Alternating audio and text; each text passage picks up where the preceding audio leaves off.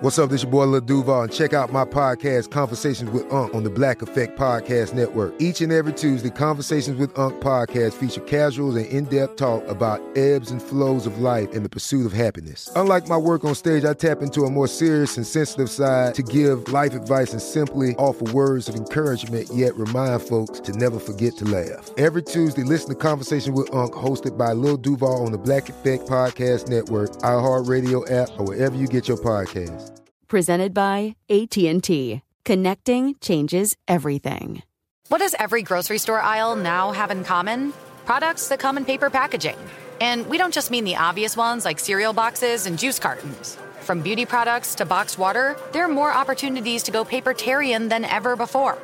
So why should you? Because paper comes from a renewable resource and can be recycled up to 7 times. Simply put, it's the smart choice for the environment. And it turns out, the easiest choice for you. Learn more at howlifeunfolds.com/papertarian. When you buy Kroger brand products, you feel like you're winning. That's because they offer proven quality at lower than low prices.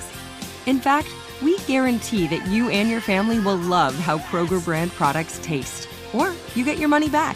So next time you're shopping for the family, look for delicious Kroger brand products, because they'll make you all feel like you're winning. Shop now, in-store, or online. Kroger, fresh for everyone. Welcome to Movie Crush, a production of iHeartRadio.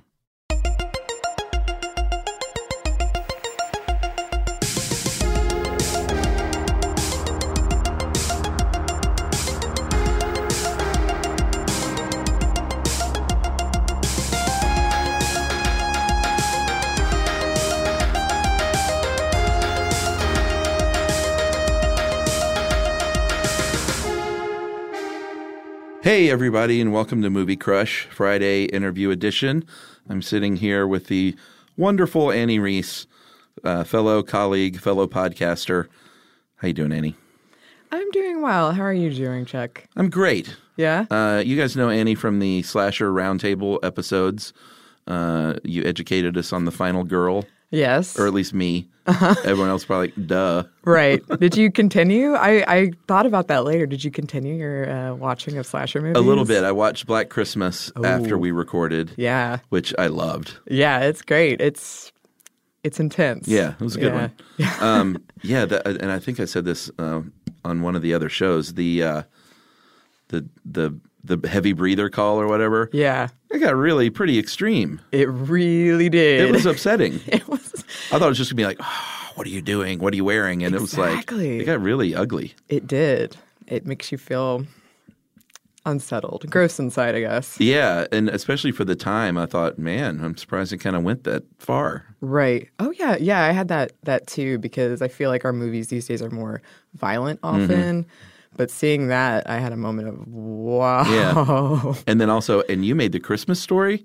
Yeah, exactly. This is the same guy? Yeah, interesting tensions around Christmas, I suppose. Yeah. That's a weird 1-2 punch. Right. So, Annie, first of all, we might as well go ahead and plug some stuff that you're in. Yeah. Right off the bat. You are co-host of Savor.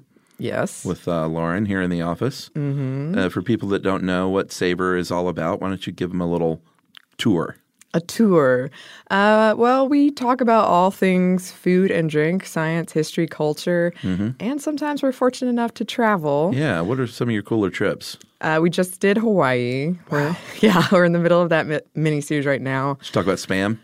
We have talked about Spam, but the interesting thing about Hawaii is their cultural cuisine has such a footprint that a lot of the foods that you would think of when you think of Hawaii, we had already covered before we ever went to Hawaii. Oh, really? So we'd already done Spam and pineapple, Mai Tai. Yeah. But there's plenty of things to talk about when it comes to Hawaii, like coffee, which was a huge episode. Oh, yeah. Kona coffee? Yes. Uh-huh. Mm-hmm. So that was really fun. We've done Asheville and New Orleans. Both nice. Also really cool. New Orleans is great. Oh, yeah. Like one of the cities that maybe more so than any other American city feels so uniquely itself. Yeah. It's not like anywhere else. Right. It has a distinct presence. Yeah. It feels very European and sort of spooky. Yeah, It's a yeah. cool town. Yeah, any movie or show set in New Orleans automatically has this kind of vibe with it. You feel it walking around. Yeah, It feels like a city of ghosts, and I don't even believe in ghosts. Yeah, I know. I'm the same way. I take all these ghost tours. I'm like, I don't believe it, but I feel something. Why am I creeped out? Yeah, exactly. The hair on the back of my neck says otherwise. Mm-hmm. Where can they find Savor? Like what days of the week do you guys publish? We do Wednesday, Friday, and the occasional Odd Hair Saturday publish. You know, if we have content that we think we've got to get this out there. And you can find us wherever you find your podcast. That's right. Yes. And how are things going over at Stuff Mom Never Told You? Well, there's no shortage of things to talk about over there. Yeah, really? Yeah. Surprise, surprise. And for people who listen to this show, there are certainly a lot of topics we do, like we did the feminism of Alien. Yeah, I need to listen to that one. Oh, I could have gone on and on. I got to check that out. Oh, I had been waiting ever since I started on that show to talk about that. And finally, it was the 40th anniversary. Yeah, it's perfect. It was there, and luckily everyone indulged me. And Who all was on that? Did you have special guests, or was it just... It was pretty much just me, like, and another thing. While my co-host was, like, nodding patiently. Right. Interesting. That's cool that show has gone through a lot of changes over the years with hosts. Our old friend Kristen and Caroline, of course, did such a great job. But I think y'all are doing wonderful work over there and, like, keeping the spirit alive. Yeah, thank you. It's an important time for a show like this. Oh, my gosh, it really is. There's all this talk about the Equal Rights Amendment right now, so that's what I'm researching. And political scandal and how it's different for men and women. Is it? It is. You saying there's a double standard? I know. It's shocking, isn't it? It is shocking. And I also want to talk really quickly before we get going on Spider-Man Into the Spider-Verse, which I'm so excited to talk about. I want to talk about Annie in the City. Oh, yeah. We talked to Paul, and I'm trying to remember, this may come out actually before the Lighthouse Roundtable we just did. But Annie in the City is a movie that you starred in and co-wrote with Paul here, who's been on the show a bunch. Casey was a cinematographer. Yeah. There's, our offices make appearance. Other coworkers make appearances. Yep. And I need to watch the whole thing. But when I got the email the other day that Paul said it was on Amazon Prime, I knew I had to leave soon. But I was like, I got to at least get a sense of it. So I immediately hit play on my laptop and watched like 15 minutes before I had to go. And I loved what I saw. And I can't wait to see the rest of it. Yeah, they, as you know, our coworkers do fantastic jobs. And when I saw it, I was like, I knew it was going to be great, but just the work they put in and the attention to detail was amazing. Yeah. So what's the movie about? Give your summation. It's about somebody, and this was a really odd part of that movie, was playing me, but not quite me. Sure. So it's about a young woman in the city. In Atlanta specifically. Atlanta is a very important part of the story. It is. Just trying to find any sort of meaning or direction or connections. Yeah. Kind of feeling isolated, and part of that is how our world works now, but also part of it is her specifically, and just trying to find any sort of direction, I guess. Yeah. And, she's got the mom character being like, you've got to put yourself out there. I am out there. It's the world we live in, and a lot of, what is that called? Gentrification. Yes. Yeah, look at that happening alongside her story. Right. Well, it's ANNEY in the city. You can get it on Amazon Prime for free. I think you can rent it for a couple of bucks. Yep. And hats off to you guys. It's just, it's really easy to talk about doing projects. Yeah. Making a movie is certainly at the big end of the project spectrum. It's very hard to do. Yes. Very hard to see it through. And everyone did it, It's not easy. No, it was, and we were doing it outside of our day jobs, as it were, and just to see the planning that went into it and the dedication of everybody to make it happen. I know, and I can't, I have to admit, I kept waiting for the update of, we kind of quit doing it. We kind of scrapped it, but like everyone saw it through. Yeah. I've been on so many projects that have done that. Yeah, it's really easy to let happen. Right. A week or two goes by, you lose some enthusiasm. So I think credit to all of you for keeping that fire burning and finishing and getting a movie distributed. Yeah. It was really cool to see it in theaters. We played it at a local theater. I was so mad I was out of town. I wanted to go see it at the Plaza. It was cool. That was a lot of fun, huh? Yeah. And a lot of our coworkers were in the audience, so it was a good audience. Yeah. That's nerve-wracking too, though, right? Oh, I sat in the very back and hunched at the bottom of my seat. Yeah. I used to occasionally, when I made short films back in the day, we'd have these screenings around Atlanta, and I would just be a wreck. Yeah. A nervous wreck. Yeah. Paul texted me and he said, are you coming? And I said, yes. I'm just going to be kind of absent in the back, but I'll be there. Yeah, that's a good feeling, though. It's fun. Yeah, it was really fun. And a lot of our coworkers have cameos that were fantastic, including producer Ramsey. There he is. He just woke up. Hi, Ramsey. Hey, this is Jodie Sweetin from the podcast How Rude, Tanneritos. As a nostalgic voice from your past, I'm here to remind you that amongst the stressful and chaotic existence we live in 2024, you deserve to get away. It's time for a vacation, no matter when you're hearing this. And let me tell you how you'll get there. The 2024 Hyundai Santa Fe. Want to bring the family to the mountains with the Santa Fe's available H-Track all-wheel drive?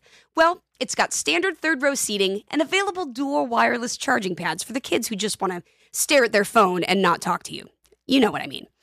Visit HyundaiUSA.com or call 562-314-4603 for more details. Hyundai, there's joy in every journey. This is Ashley Iconetti from the Ben and Ashley I Almost Famous podcast. The state of Tennessee is one of the few places where the sounds are just as breathtaking as the sights. Whether that's live music at a historic music venue, the crack of an open fire at a campsite in the wilderness, or hearing kids laughing as they explore what's right around the bend, Tennessee just sounds perfect. Start planning your trip at tnvacation.com. Tennessee sounds perfect. I never thought I'd take my 3 young kids to Sicily to solve a century-old mystery. But that's what I'm doing in my new podcast, The Sicilian Inheritance. Join us as we travel thousands of miles on the beautiful and crazy island of Sicily, as I trace my roots back through a mystery for the ages and untangle clues within my family's origin story, which has morphed like a game of telephone through the generations. Was our family matriarch killed in a land deal gone wrong? Or was it by the Sicilian mafia? A lover's quarrel? Or was she, as my father believed, a witch? Listen to The Sicilian Inheritance on the iHeartRadio app, Apple Podcasts, or wherever you get your podcasts.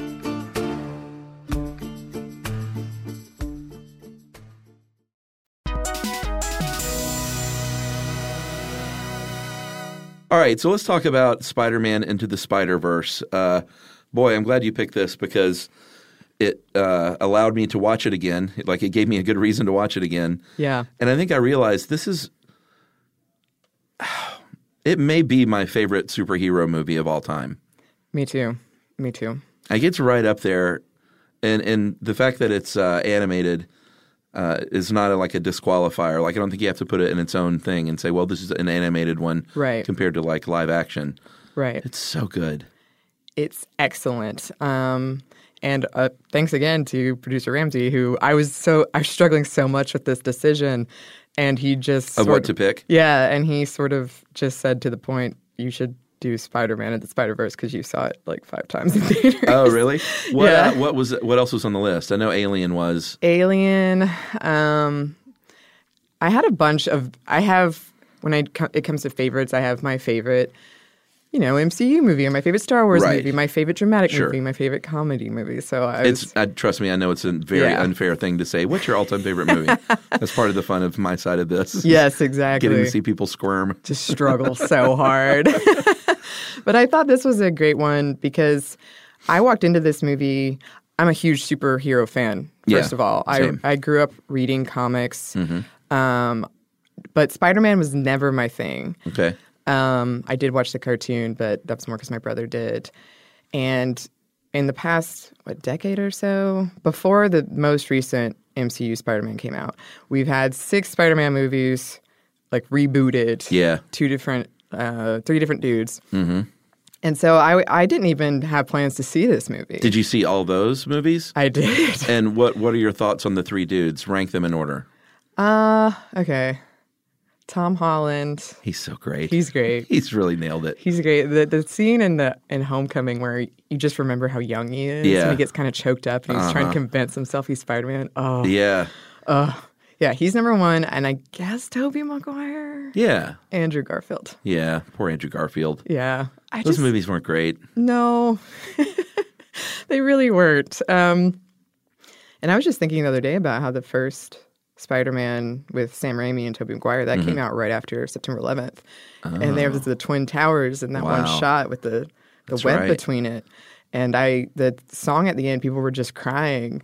Yeah. This was such a big cultural moment.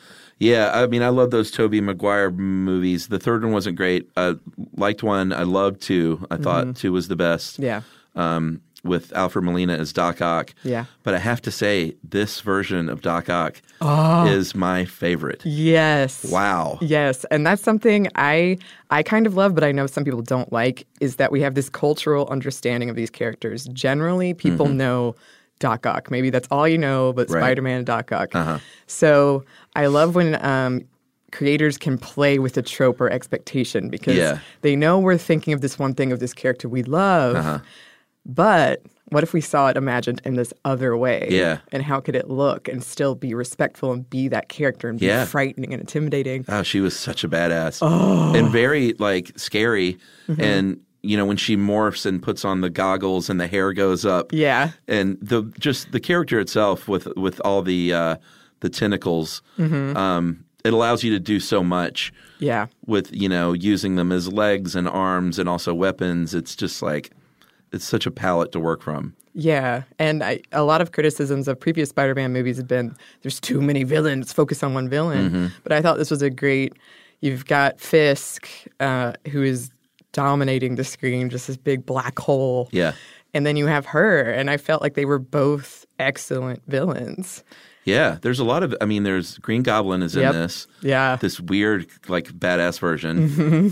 There's Scorpion. There's Prowler. Oh, yeah. Who is super scary in this movie. Yeah, and one of the things I love about this movie is the soundtrack and score. And he has great score cues that I love when they're later adapted into Miles' theme. And then it just shows with music that this is his origin story. His uncle is a part of his origin story. Yeah. So good. You have Kingpin. Yes. Of course. Yes. I think Liev Schreiber is the voice. Yeah, and I think he said he stuffed tissues in his mouth to make it sound like he'd had his nose broken several times. All right. Yeah. Sure. Yeah. Why not? I love the second he walked on screen and his shoulders just take up the whole thing. And it could look silly, but it just looks so great.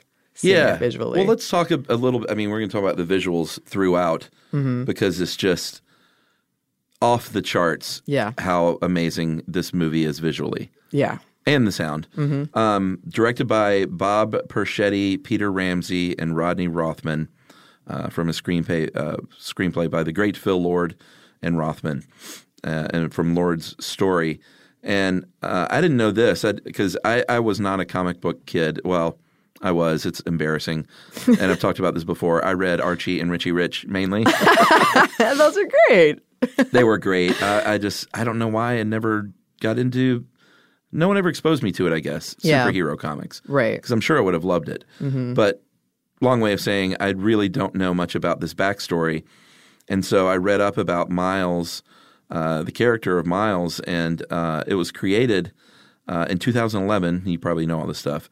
By Brian Michael Bendis and then an artist named Sarah Pichelli, an Italian artist. And she was the first to illustrate Miles Morales in The Ultimate Spider-Man. And, diversity and inclusivity is so important.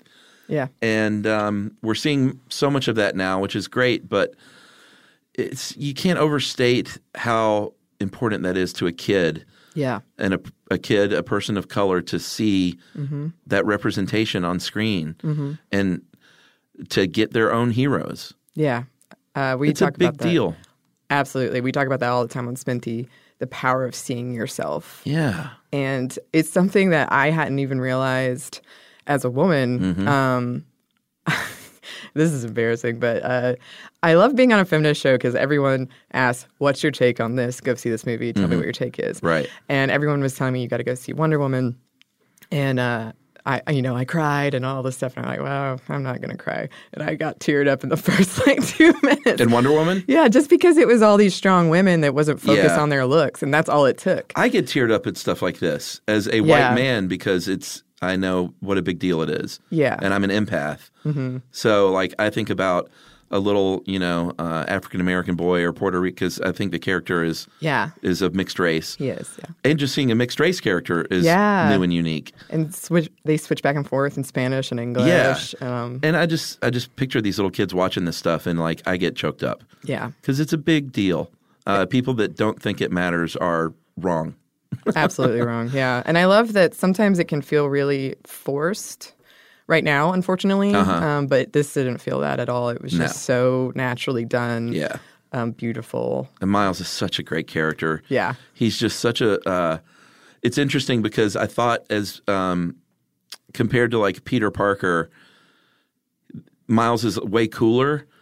But he's still they didn't make him a ladies' man or he's cool, but he's still sort of an outcast in a way. Yeah. And he's still nervous. Yes. Which is an important trait, I think. I think one of the writers described it as the sweetest swagger you can imagine. Yeah. That is totally it. Yeah. A little bit of swagger, but just adorable. Yeah. And his family is just great. Yes. That's one of the things I love about this movie is because comic books notoriously no parents around or whatever, but he has a really good family unit. And family is a huge part of the story and of his story specifically. Yeah. So it was refreshing to see something different than we all know Peter Parker's origin story. I kind of love that took a back seat. Yeah. And this was a totally different story. Yeah, I love how they played with the origin story thing. Yeah. Because, there are always complaints do we need to see another Spider-Man origin story? So they just did every character got their own with that little refrain of, well, let me tell you about it. My name is, Gwen Stacy. Let's do this one last time. Yeah, it's so fun. It's just that they had such a sense of humor about it. And this won the Best Animated Feature at the Oscars. And I'm sure you, like everyone else and me, when that category came up, it's Pixar's The Behemoth. Yeah. And everyone's just please just give it to Spider-Verse. Clearly the best movie. And it felt it sounds so corny, but it felt like a win for all of us. It did. Because it was against Incredibles 2, which was also pretty good. Great movie. Yeah. This is the first non-Disney Pixar film to win that award against a Pixar film since 2006. Wow. So that's how much Pixar Disney dominates that category. Right. It's crazy. Yeah. And it from the opening credits, because again, I went into this movie completely jaded and thinking, okay. It's just the way it starts and it zooms in through the Sony logo and it's you're entering another dimension. And even though it's just the opening credits, something in my brain was already this is going to be Well, the unique. Universal Pictures lady, they tweak that, and it does that skitsy thing. And as soon as I had the same reaction, because I didn't know much about this movie, and I wasn't primed to see it. But after the buzz came out, I was like, oh, well, I guess I do need to see this. Right. And they do. They set the tone so early. Yeah. This is something that you've never seen before. Yeah, and the art, which we've been talking about, it was built specifically for this movie. One of the refrains around the animation of this movie was, if it's not broke, break it. Oh, because they wanted it to look not like a cartoon and not like CGI, but in between, like a comic book has come to life. Oh, man, they nailed it. I would dare anyone listening to this, watch this movie, freeze frame it any second. Yep. And it is a work of art. It's funny. I had a note in here that says pause at any point. Yes. And it looks like something that you would frame for your wall. Yes. Like literally just randomly close your eyes, and you could frame that as art. Absolutely. I did it last night. I was watching it last night, and I paused it a couple of times. Yeah. And every time I thought, I would hang that up. Yeah. That's great. Like one of the best looking films I've ever seen. And they, although I wasn't prepared when I was in the theater, you know, they have a lot of the dot work. What is it called here? Because I don't know because I'm not a comic book person. I know none of these terms. So a lot of people call it Ben-Day dots. Yes. But what they were actually doing was halftones with like CMYK, I think. And they were doing this to create their version of focus and depth.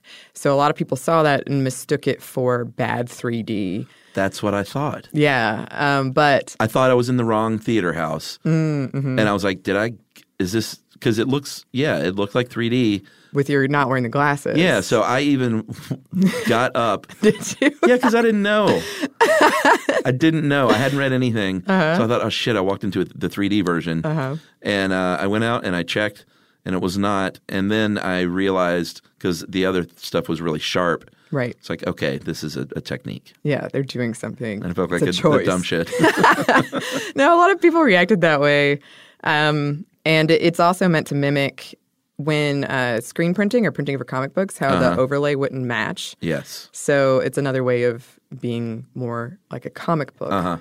And it gets worse. The effect gets worse the more stressed Miles is. So things come more into focus when he's not stressed.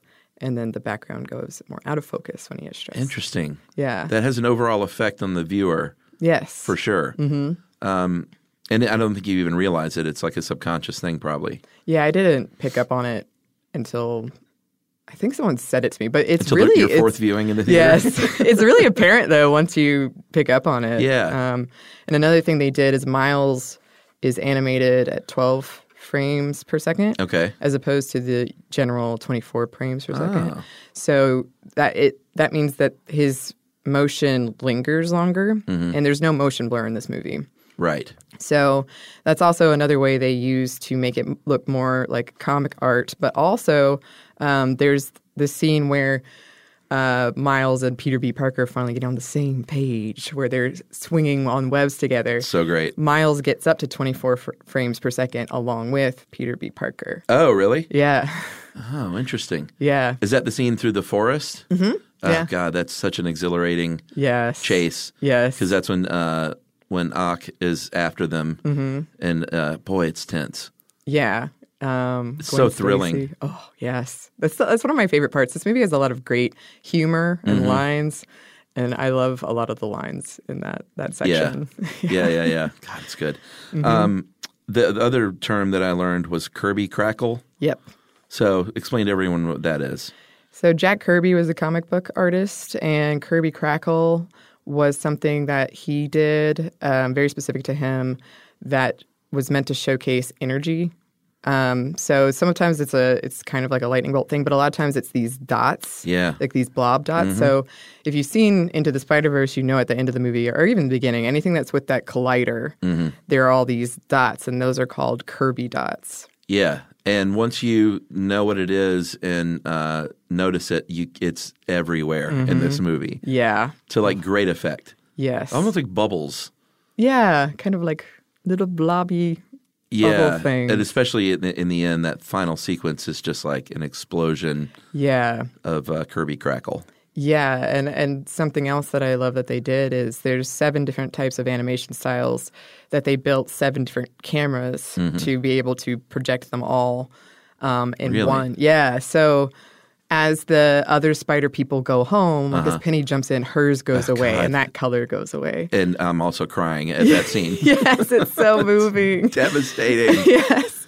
But until it's just Miles and Kingpin, and then the only colors are red and black. Yeah. So it's as all the other people go, their animation styles go with them. Yeah, it was just off the charts with the creativity and the intent. Like it wasn't. It's just clear there was so much thought put into every single like drawing of this movie.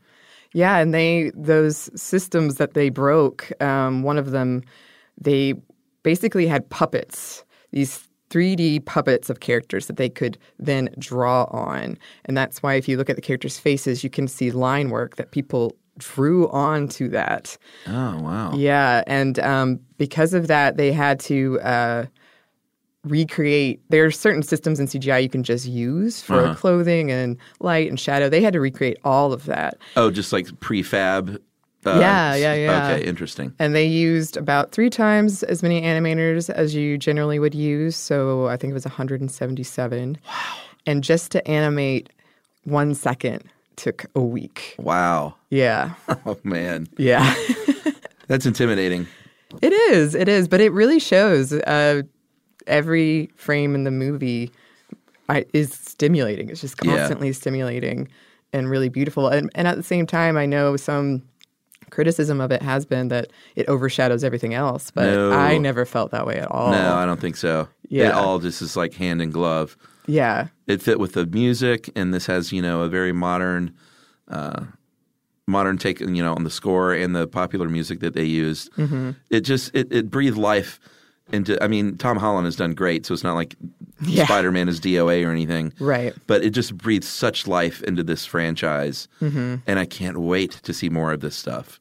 I know, yeah. The sequel, I think, is 2022. Mm-hmm. They have it slated for. Yeah. Hopefully now that they've invented all of this stuff, it won't be quite as difficult for them. Yeah, that's a good point. I had no idea what I was in for. And this is a movie that exists in 2 levels. Is one, the first time viewing, it's one of those that you wish you could go back and see it for the first time again. Yeah. Because it was just so revolutionary and mind-blowing. Mm-hmm. But it's also a movie that you can't wait to see over and over. Mm-hmm. Like, I get that you saw it 5 times in the theater. Yeah. If I was young and single, I would have seen it 5 times in the theater and had no child. Right. But I've seen it like 3 times now because I saw it again at home. I tried to show it to my daughter, but it got a little too intense. I kind of forgot. Yeah. It's a little much for a 4-year-old. Yeah. It's scary. So that's on hold for a couple of more years. Mm-hmm. But I had so much fun watching it again the other night. You can see this movie 20 times and still see new stuff. Yeah. Yeah, and when I was researching for this, so many things I ran into. I've seen this movie several times now. Uh-huh. I hadn't noticed. I hadn't picked up on. Yeah.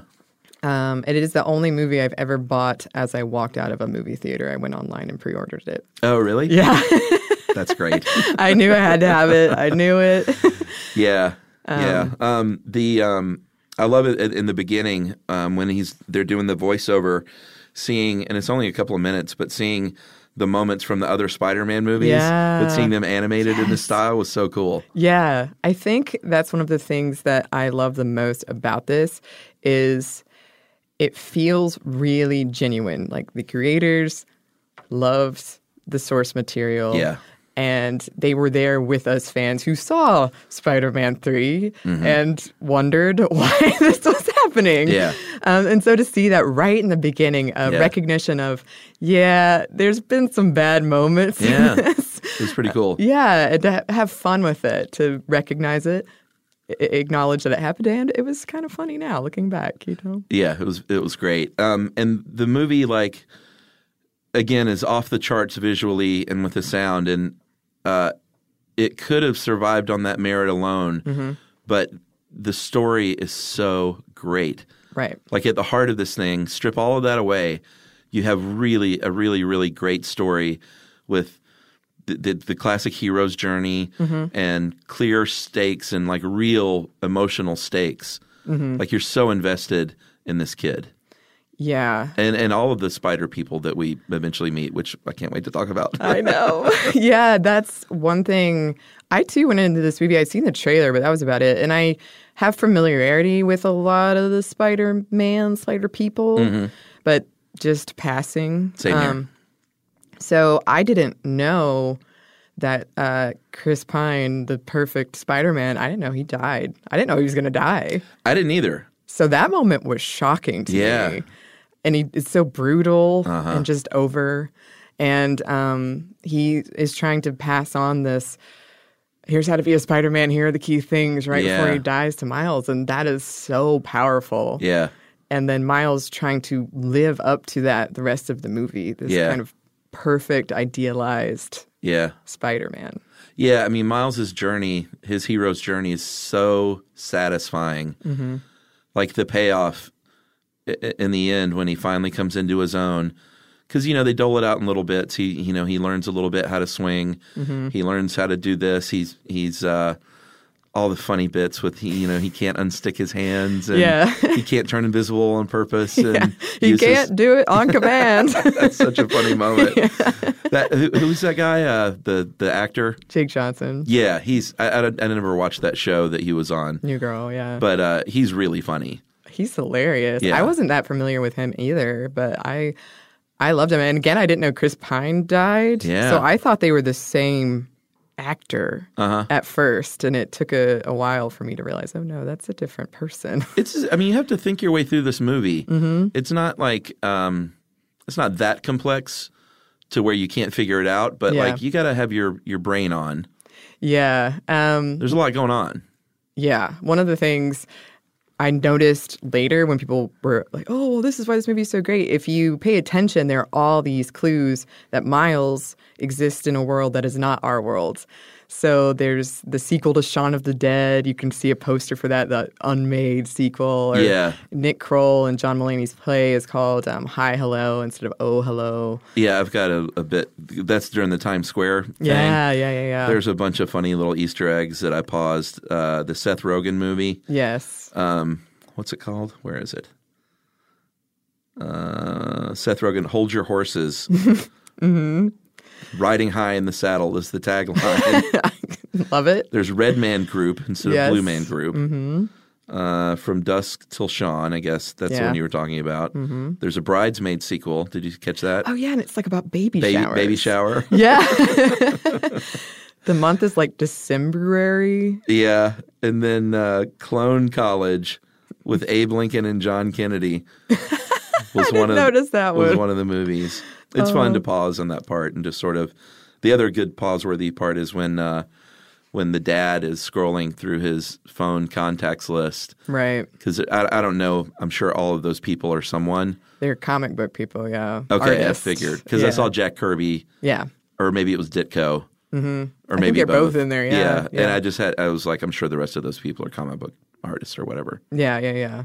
Just that attention to detail is – it's fun. Fantastic.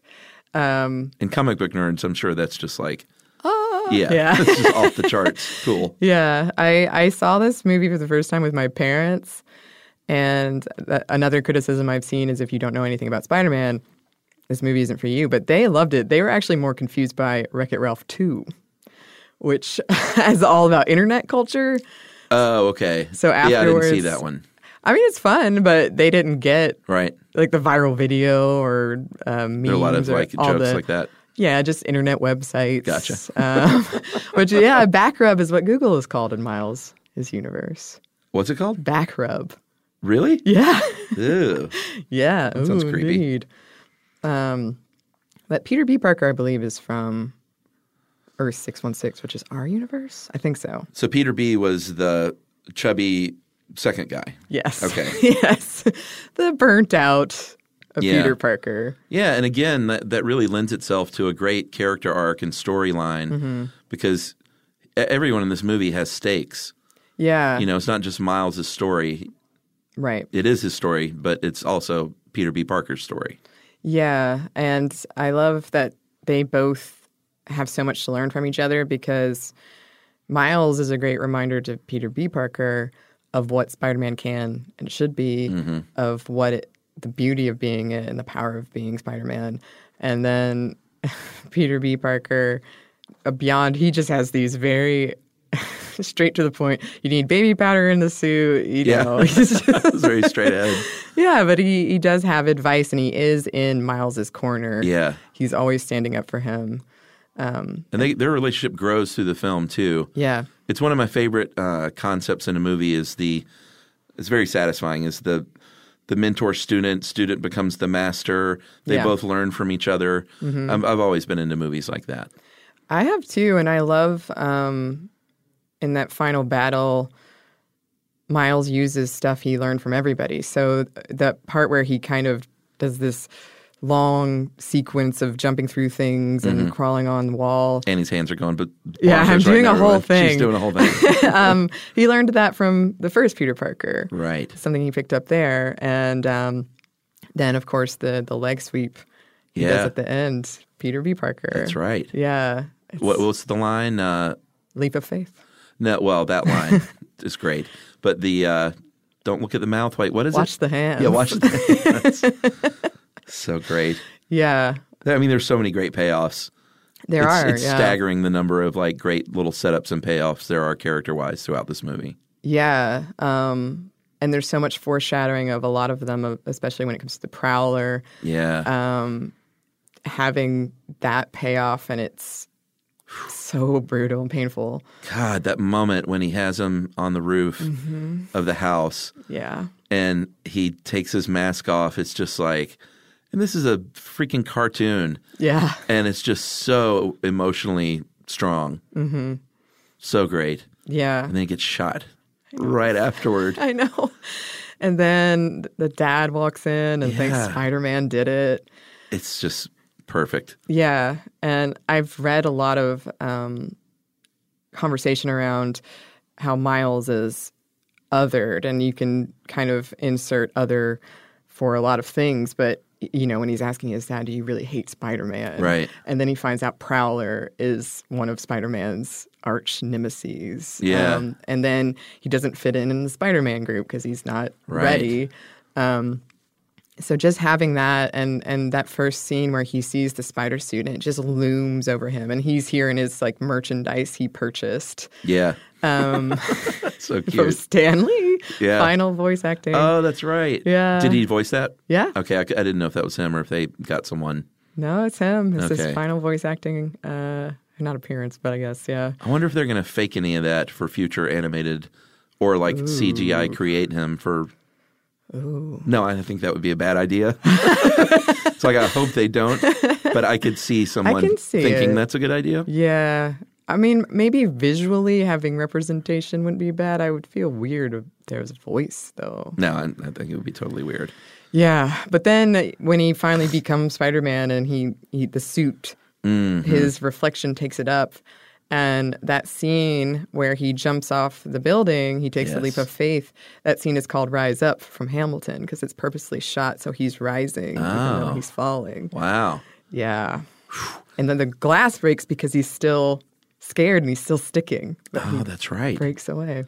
God, it's so great. Yes. And the payoff with the dad at the end, too, is, I mean, there's so many funny moments from Miles blaming it all on puberty early on. It's one of my favorite bits. Yeah. And then the end when he hugs his dad and he's like, okay. Yeah. And then he catches himself and, well, I look forward to working with you in the future. Still don't approve of your method, Spider-Man. Yeah. And he's trying to like disguise his voice. Miles is just so adorable. Look forward to working with you and I love you. It's so perfect. It is. It's great. I also like how they handled the Gwen Stacy thing because they didn't go into like the full-on romance of it all, which was nice. Like, they sort of laid some groundwork, and that he was clearly, smitten by her. But I think they handled it well. It didn't need to go that much into it. I agree. I think that would have Miles' story and him becoming Spider-Man was big enough. I don't think we needed. Yeah, and Gwen didn't need, that sort of reduces her to this sort of standard trope of the love interest. Like she had her own powerful storyline. And I think the writers just did a great job with her story as well. I do too. She was she felt like the most competent spider person in the room, but in a way where she still had vulnerability. Yeah. So that was refreshing to see. I feel like a lot of times when I see a strong female character, they're really one-dimensional, but she didn't feel that way at all. She felt fully realized, and I could connect with pretty much every character, which is great. Yeah, even Spider-Ham? Spider-Ham. Well, I love bad puns, so yes. Yeah, okay. I got you. Well, we'll get to Spider-Ham in a minute because, God, that's just wonderful. Yeah. they have a bunch of great set pieces and action sequences, and I feel like they did them all in their own way. Like they're all distinct from one another. But that first big one that you get with that Green Goblin fight is just like – and you had already – like it's already clear this movie is a visual like masterpiece. But then that is so like off the rails bonkers. Yeah. That first action set piece that it's just like, what the fuck am I even watching now? Right. I remember that scene very clearly because that's, you know, he's been bitten and he's investigating and you're kind of on edge because it's quiet. Yeah. And then his back is to like, I don't think it's windows, but it's just open space. And you see, look out. Yeah. The words display. Yeah, the way they use him. text in this movie is so cool. So good. And it doesn't start happening until after he's bitten by the spider. Oh, yeah. So that was a really visually arresting way to do the spider sense, that he could sense something was wrong. And I remember that moment so clearly because it was another thing of, oh, whoa, this is not like anything else I've seen before. Yeah. And I convinced a lot of friends to go who also weren't into Spider-Man and went very begrudgingly.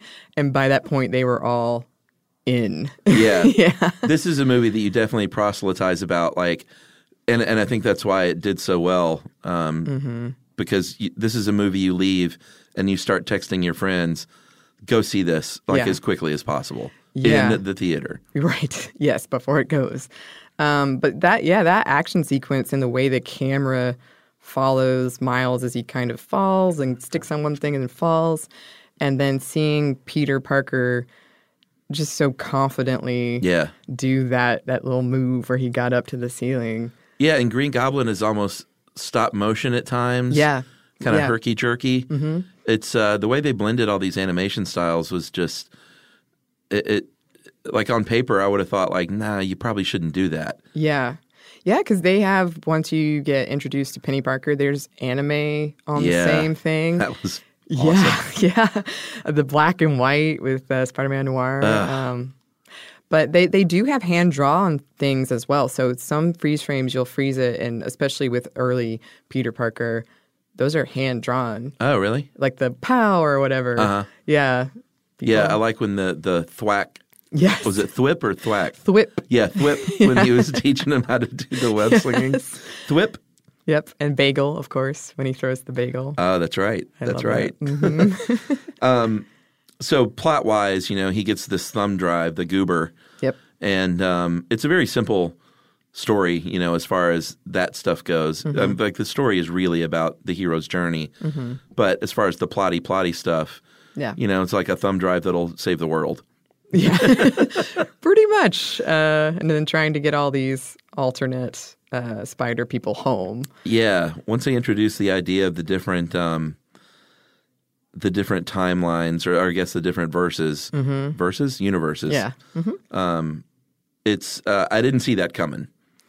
Yeah, and I thought they did it really well because I can see how that could have been really confusing, both visually and storyline-wise, but it really wasn't. And I felt they moved through it quickly. Here's this, makes sense, let's go. Yeah. Yeah. That's kind of all you need to know. Yeah. And they go to Alchemex, and this is still early on in Miles's transformation. Yes. Because he can't control his invisibility, and that whole scene stealing the computer. I love that. And that's when you get introduced to Doc Ock. Yes. It's that whole sequence is great. Yeah. I love it. I love how he's carrying the monitor and the well, good news, we don't need this. I love that line so much. And that leads to the big forest chase, which is one of my other like favorite set pieces in this movie. Yeah, it's really stunning. Thwip, release. Release. And that's when the frame rate so the two characters are out of frame sync for most of that, but then at the end they become in sync with the frame rate. This means I'm going to have to watch it again. Yeah. Like I'm soon. definitely recommending that you watch it again now that you know all of this stuff, because you'll pick up on so much more. This is a movie I'm going to watch over and over throughout my life. Also in that forest scene, what makes the payoff so great is that's when we meet Gwen as Spider-Woman. Yes. And that entrance is just it's just like spectacular. Yeah, the punk rock music cue. Yes. She comes in and she's just so confident and takes care of the problem very quickly. Oh, done. Yeah. and this is a movie, I think it's best if you don't know much about it almost. Mm-hmm. Because there's so many surprises. Mm-hmm. I'm sure if you're a big comic book nerd and you kind of knew all of this stuff and all these characters, it's satisfying as well. But to not know any of this and to have it unfold, you're like, oh, wait a minute, there's a Spider-Woman now. This is kind of cool. Yeah. And then when they go to Aunt May's and take the tour of the the underground lair, and she passes out those name tags, you might need these, and you're like, what? What is she talking about? And then everybody comes in, and it's just overload. Yes. Like, both of us can't stop smiling right now in the room talking about it. Because it cuts to first Nicolas Cage as Spider-Noir, like, perched on apparently nothing with wind blowing. Where's the wind coming from? Wherever I go, the wind follows. And then when you hear it and realize the realization that that's Nick Cage. Yes. It's perfect. It was great casting. Oh, my God. It's like, what are they trying to do to an audience? Like, oh, you thought you were having fun? Yeah. Well, how about 1930s Spider-Man with fucking Nick Cage? We're talking about some real hard boilers. Yeah. What's his line about the cube at the end, the Rubik's Cube? Oh, I don't understand it, but I will. I'm taking this with me. And then Penny Parker, which is so great. Yeah. I love... They feel so genuine. I'm almost shocked that they pulled it off. But that kind of character could have come off very either annoying or just like, look at this anime character. But they used the anime style. She felt really badass, just like everyone else. Mm-hmm. A great member to have on the team. Yeah. It was really... like, oh, wow, this is awesome. Yeah, and I was amazed at how much you care about each of these. Yeah. Like, with so little. Mm-hmm. Like, they were so efficient in making you care. Yeah. Because, the scene where, at the end, where her robot gets smashed or dies or whatever. Yeah. It's, like, brutal. I know. They originally thought about killing her. Oh, really? And then they were like, nah, that's going to be too... Can't do that. That's going to be too tough. My heart hurt reading that. Yeah. No. I would have been so mad. Yeah. Yeah, you can't do that. And then we get Spider-Ham. Spider-Ham. The great John Mulaney. Oh, yes. Who was just cherished. Yes. Anyway, perfect for this. Oh, yeah. I'm pretty sure I saw an interview with him where he said he didn't know that's what he was auditioning for. And they were just like, be funny. And he was cursing all the time until he finally asked, what's the rating of this movie? Oh, really? It's PG.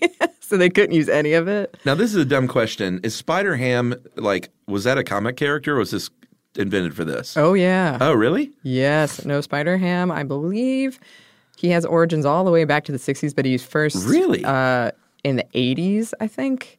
Was when Spider-Ham. Wow. Yeah, Peter Porker and his Uncle Frankfurter. Yeah. So it had his own run? Oh, sure. And were they jokey, I guess? It was sort of a fun take on it? Yeah. And there's one of my favorite things about it that they pay homage to in the movie is there was sort of a running joke that maybe behind the mask he is Porky Pig. Oh, right. And so at the end when he says, that's all, folks. Are we allowed to say that? Legally? But yeah, that's actually the biggest question I've gotten from friends and family who've seen it and who know, Andy probably would know about comics. Right. Is Spider-Ham a thing? And I'm like, yep. Wow. They're all things. The three other ones are more recent, I believe. But Spider-Ham goes back. Yeah. Interesting.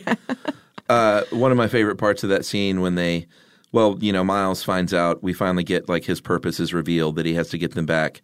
Yeah. To their own, universe. Mm-hmm. Again, classic hero's journey. But when they're all introducing themselves and can you do this? Can you do this? Can you do this? Yes. And Mulaney goes, can you float through the air when you smell a delicious pie? It's so funny. It's really good. No one else could have played that. Oh. Yeah. Mulaney's voice is just so spot on. Yes. Very distinctive. That was one of the things I was most excited about even before I decided I'm probably not going to see this movie. But John Mulaney's in it. Maybe I should. Right. And then I don't know if you've seen the short at the end. Post credits? Yeah, the John Mulaney. Well, there's the like post credits scene, and then there's like a short with John Mulaney. Oh no. Well, it's really silly and just a bunch of puns and him in a battle with Crawl Daddy or whatever. Oh man, I got to see that. But one of my favorite things about it is he gets pulled out of his timeline, which is the timeline of animation on a computer screen. So it's like a play on, timeline. Because then he starts to, you don't really see him get pulled out of his world. It's very short and to the point by the time he tells his story, or he doesn't really. So he gets pulled, he's getting pulled into the other dimension, and he says, I hope I haven't missed the first 67 minutes, which is when he comes into the movie. Oh, really? Yeah. Oh, that's funny. I love it. It's so good. Oh, I got to check that out. So that's after everything plays? Yeah, but it's not on, if you're watching on Netflix, I don't know that it's on Netflix. It's on DVD. I did watch it on Netflix. Okay. I might need to buy this on Blu-ray or something. So we have the great fight at Aunt May's. Even Aunt May gets a little, her moment, which is kind of cool. Take it outside. The great Lily Tomlin, national treasure. Yeah. And that fight is like awesome because it's tough to, they're in a pretty confined space, and how many people are in there? I think so. There's 5, maybe like 11. Yeah, that's really tough to pull that off and make it not be confusing. Yeah. Which they managed to do, I think. Yeah, and that's a really great emotional roller coaster too, because that's when you found out about the Prowler, and Miles is still in this very shaken emotional state, and having Peter B. Parker just trying to get him out of there. Yeah. And it ends up, of course, the confrontation between his uncle and himself. Yeah, you really Prowler's such a scary character in this, but their relationship is so special. Yeah. Like you root for Aaron. Yeah. It's sad when he gets killed. Yeah. Even though he's a total bad guy. Right. Like a really bad guy. Yeah. But that's great story writing as well, the fact that you feel not only for Miles but for Aaron in that scene, that they were able to pull that off is really spectacular. Yeah, absolutely. Sort of in the third act here, when everything starts sort of converging toward the end, you get some really fun roommate stuff. Yeah. At Miles's, what is that? Is it a dorm or? Yeah, definitely dorm-like, It's when they're all there, and they get busted, and Spider-Ham goes, do animals talk in this dimension? Because I don't want to freak them out. I love that line. As if everything wasn't already so freaky. Right. So great. And he's reading Spider-Man, the comic, as he looks up. Yeah. And they're all like basically connected to one another on the ceiling. It's such a fun team. Yes. Yeah. It's such a weird mix. Yeah, and they all contribute something so specific. Yeah. Art style, character, story-wise, and it just works, and it's so fun to watch. Can they top this in a sequel? I don't know. I just hope for as good. Yeah. There's no way it's a disappointment. Yeah. It'll be hard because this set the bar so high. It really did. And just the fact that it was so unique and daring and fresh, it will be hard to have that same level. Because, the art is beautiful, and I'm sure if I see it in a sequel, I'm still going to be, But like we were saying, part of it was just that first time. Yeah, just getting your mind blown. Mm-hmm. I remember walking out of the theater and just being like, wow. Yeah. It's like just mental stimulus overload in all the right ways. Yeah. And I too immediately texted all my friends and said, look, I got to go see this movie again. Will you please go with me? You want to share it with people. Yeah. It's one of those things. Yeah. And just talk about it at length. That's right. Afterwards. Hey, this is Jody Sweeten from the podcast How Rude, Tanneritos. As a nostalgic voice from your past, I'm here to remind you that amongst the stressful and chaotic existence we live in 2024, you deserve to get away. It's time for a vacation, no matter when you're hearing this. And let me tell you how you'll get there. The 2024 Hyundai Santa Fe. Want to bring the family to the mountains with the Santa Fe's available H-Track all-wheel drive? Well, it's got standard third-row seating and available dual wireless charging pads for the kids who just want to stare at their phone and not talk to you. You know what I mean. Visit HyundaiUSA.com or call 562-314-4603 for more details. Hyundai, there's joy in every journey. This is Ashley Iaconetti from the Ben and Ashley I Almost Famous podcast. The state of Tennessee is one of the few places where the sounds are just as breathtaking as the sights. Whether that's live music at a historic music venue, the crack of an open fire at a campsite in the wilderness, or hearing kids laughing as they explore what's right around the bend, Tennessee just sounds perfect. Start planning your trip at tnvacation.com. Tennessee sounds perfect. I never thought I'd take my 3 young kids to Sicily to solve a century-old mystery, but that's what I'm doing in my new podcast, The Sicilian Inheritance. Join us as we travel thousands of miles on the beautiful and crazy island of Sicily, as I trace my roots back through a mystery for the ages and untangle clues within my family's origin story, which has morphed like a game of telephone through the generations. Was our family matriarch killed in a land deal gone wrong? Or was it by the Sicilian mafia? A lover's quarrel? Or was she, as my father believed, a witch? Listen to The Sicilian Inheritance on the iHeartRadio app, Apple Podcasts, or wherever you get your podcasts.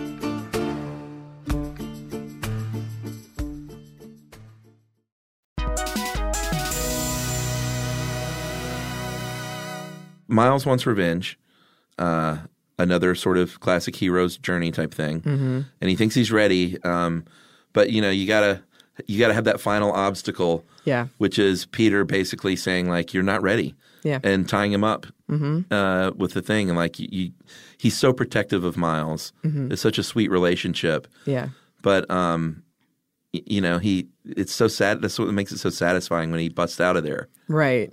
Yeah, because Peter B. Parker genuinely cares about Miles, and he had been his biggest supporter through everything. Like, he can do, not a cameo, he can do. Right. But he finally realizes he's going to get himself killed if I don't stop this. So it's a really caring moment for him, and for him to know this means I probably will die. Yeah. I won't go back to my universe, and that probably is the end for me. Makes it also really powerful moment. Yeah, and I love how everyone wants to do it. Yeah. There's that one scene where they're like, well, no, I'm going to do it. Yeah. But Miles is the only one who can do it. Yeah.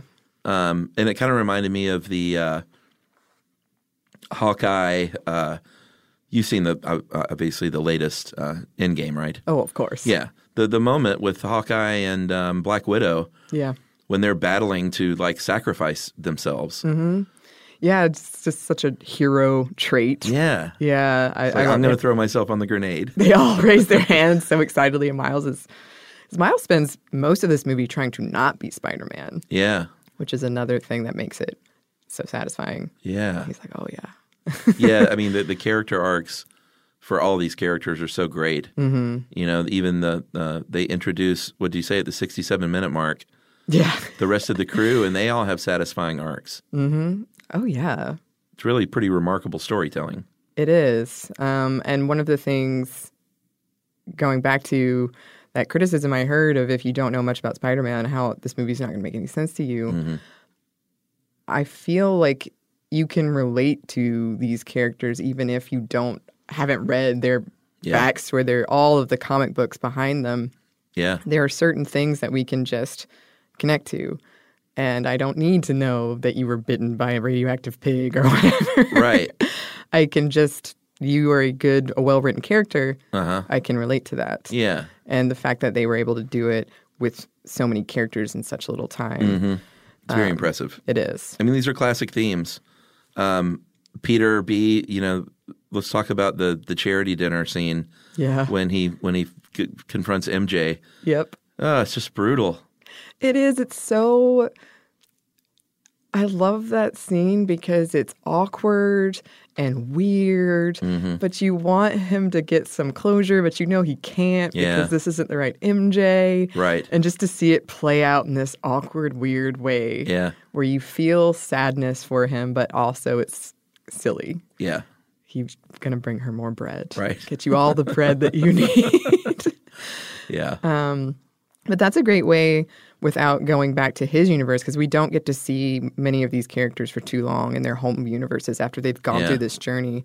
That's a great way to show he has overcome some of the things that have been holding him back. Yeah. And he does want to get back with MJ, or maybe he does want to have children. Right. So I thought that was a good way of giving him a satisfying story as well. Yeah. Yeah. And he does, at the end, it shows him going back, right? Right, yep. He rings the doorbell. He's too lazy to go ring it, so he just shoots the whistle. I love that moment, too. And his gut kind of pooches out. There's so many great little moments like that. Yeah. Then we have our final battle, which is just epic. Each one of these characters has their own. They have their own distinct like place and purpose and personality, and you care about them all so much. Like the final battle is just so like perfectly timed out. Yeah, it's like a Swiss clock. Yeah, how they play this thing out, and it's truly devastating when they're getting sent back. Yeah. Like, oh no, the gangs get broken up. I know. You want to see, you want the gang to be together. Yes. But it's one of those movie things where, you know, you can't. Right. You know, as an audience member, it has to end. Mm-hmm.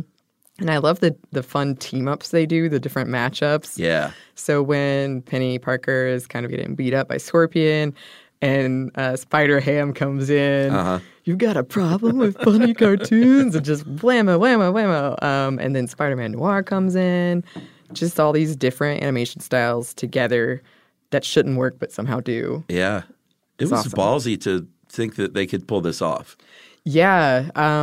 The frame rate thing for sure, because people are pretty sensitive to frame rates. As you might remember around The Hobbit, like that being a big discussion point. Sure. So to go to a studio and say, we're going to try this frame rate thing and 7 different animation styles. It's going to take forever. Right. We're going to break everything you have. Does that sound good? Yeah.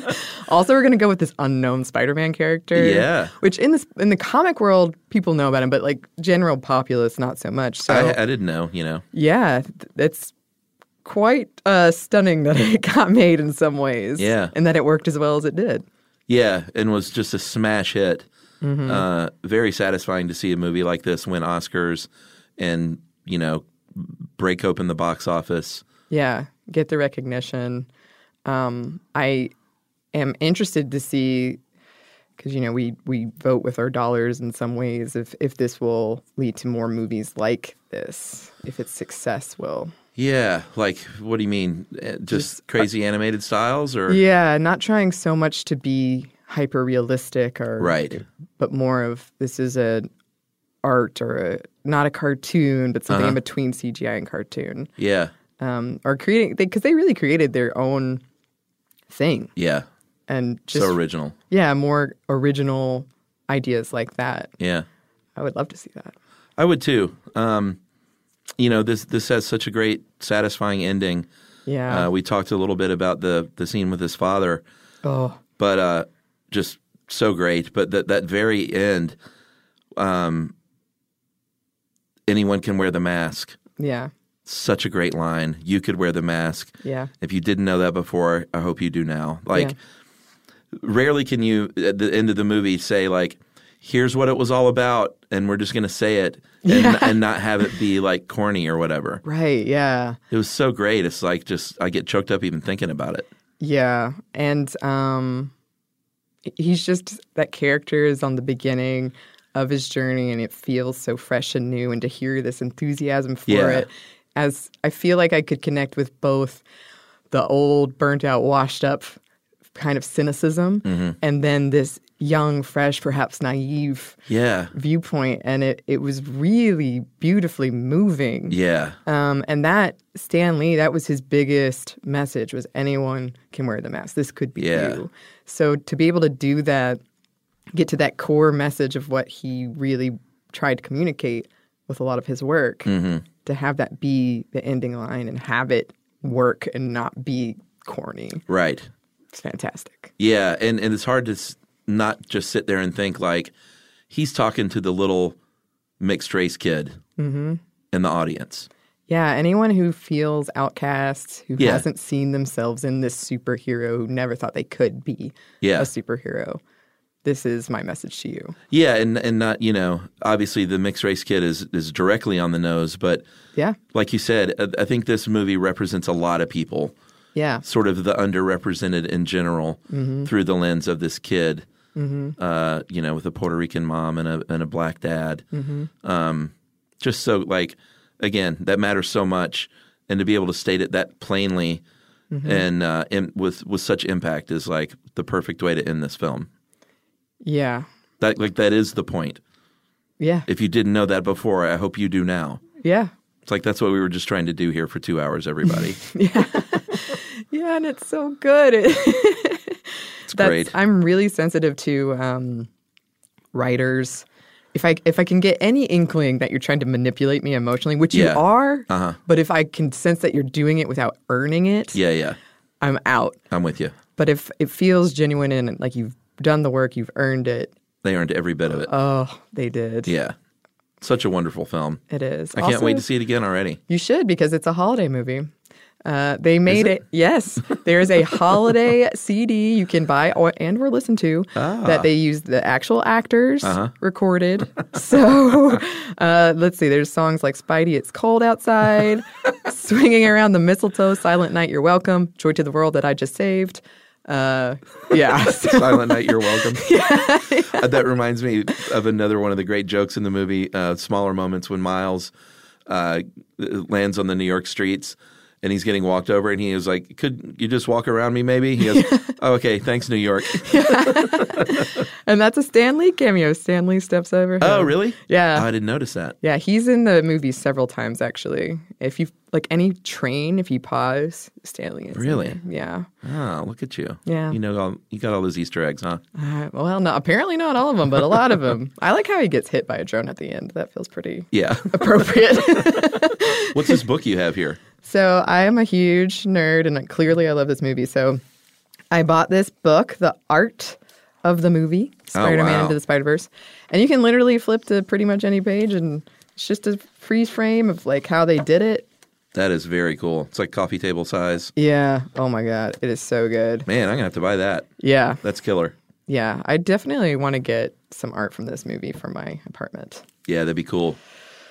Some like nice high quality printing or something. Yeah, and they did combine so much art, like art styles, pop art, street art, and cubism, which is really interesting because cubism is like looking at a bunch of things from different viewpoints and combining them together. So it makes sense that when the interdimensional glitching or shifts happen, it's cubist because they're seeing it from all that stuff was so cool. Yeah.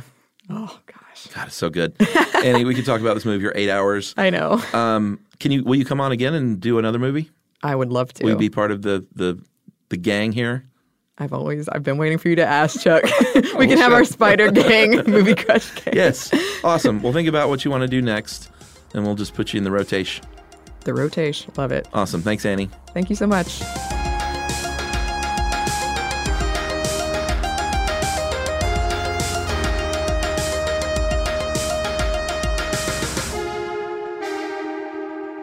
Movie Crush is produced, edited, and engineered by Ramsey Yunt here in our home studio at Pont City Market, Atlanta, Georgia, for iHeartRadio.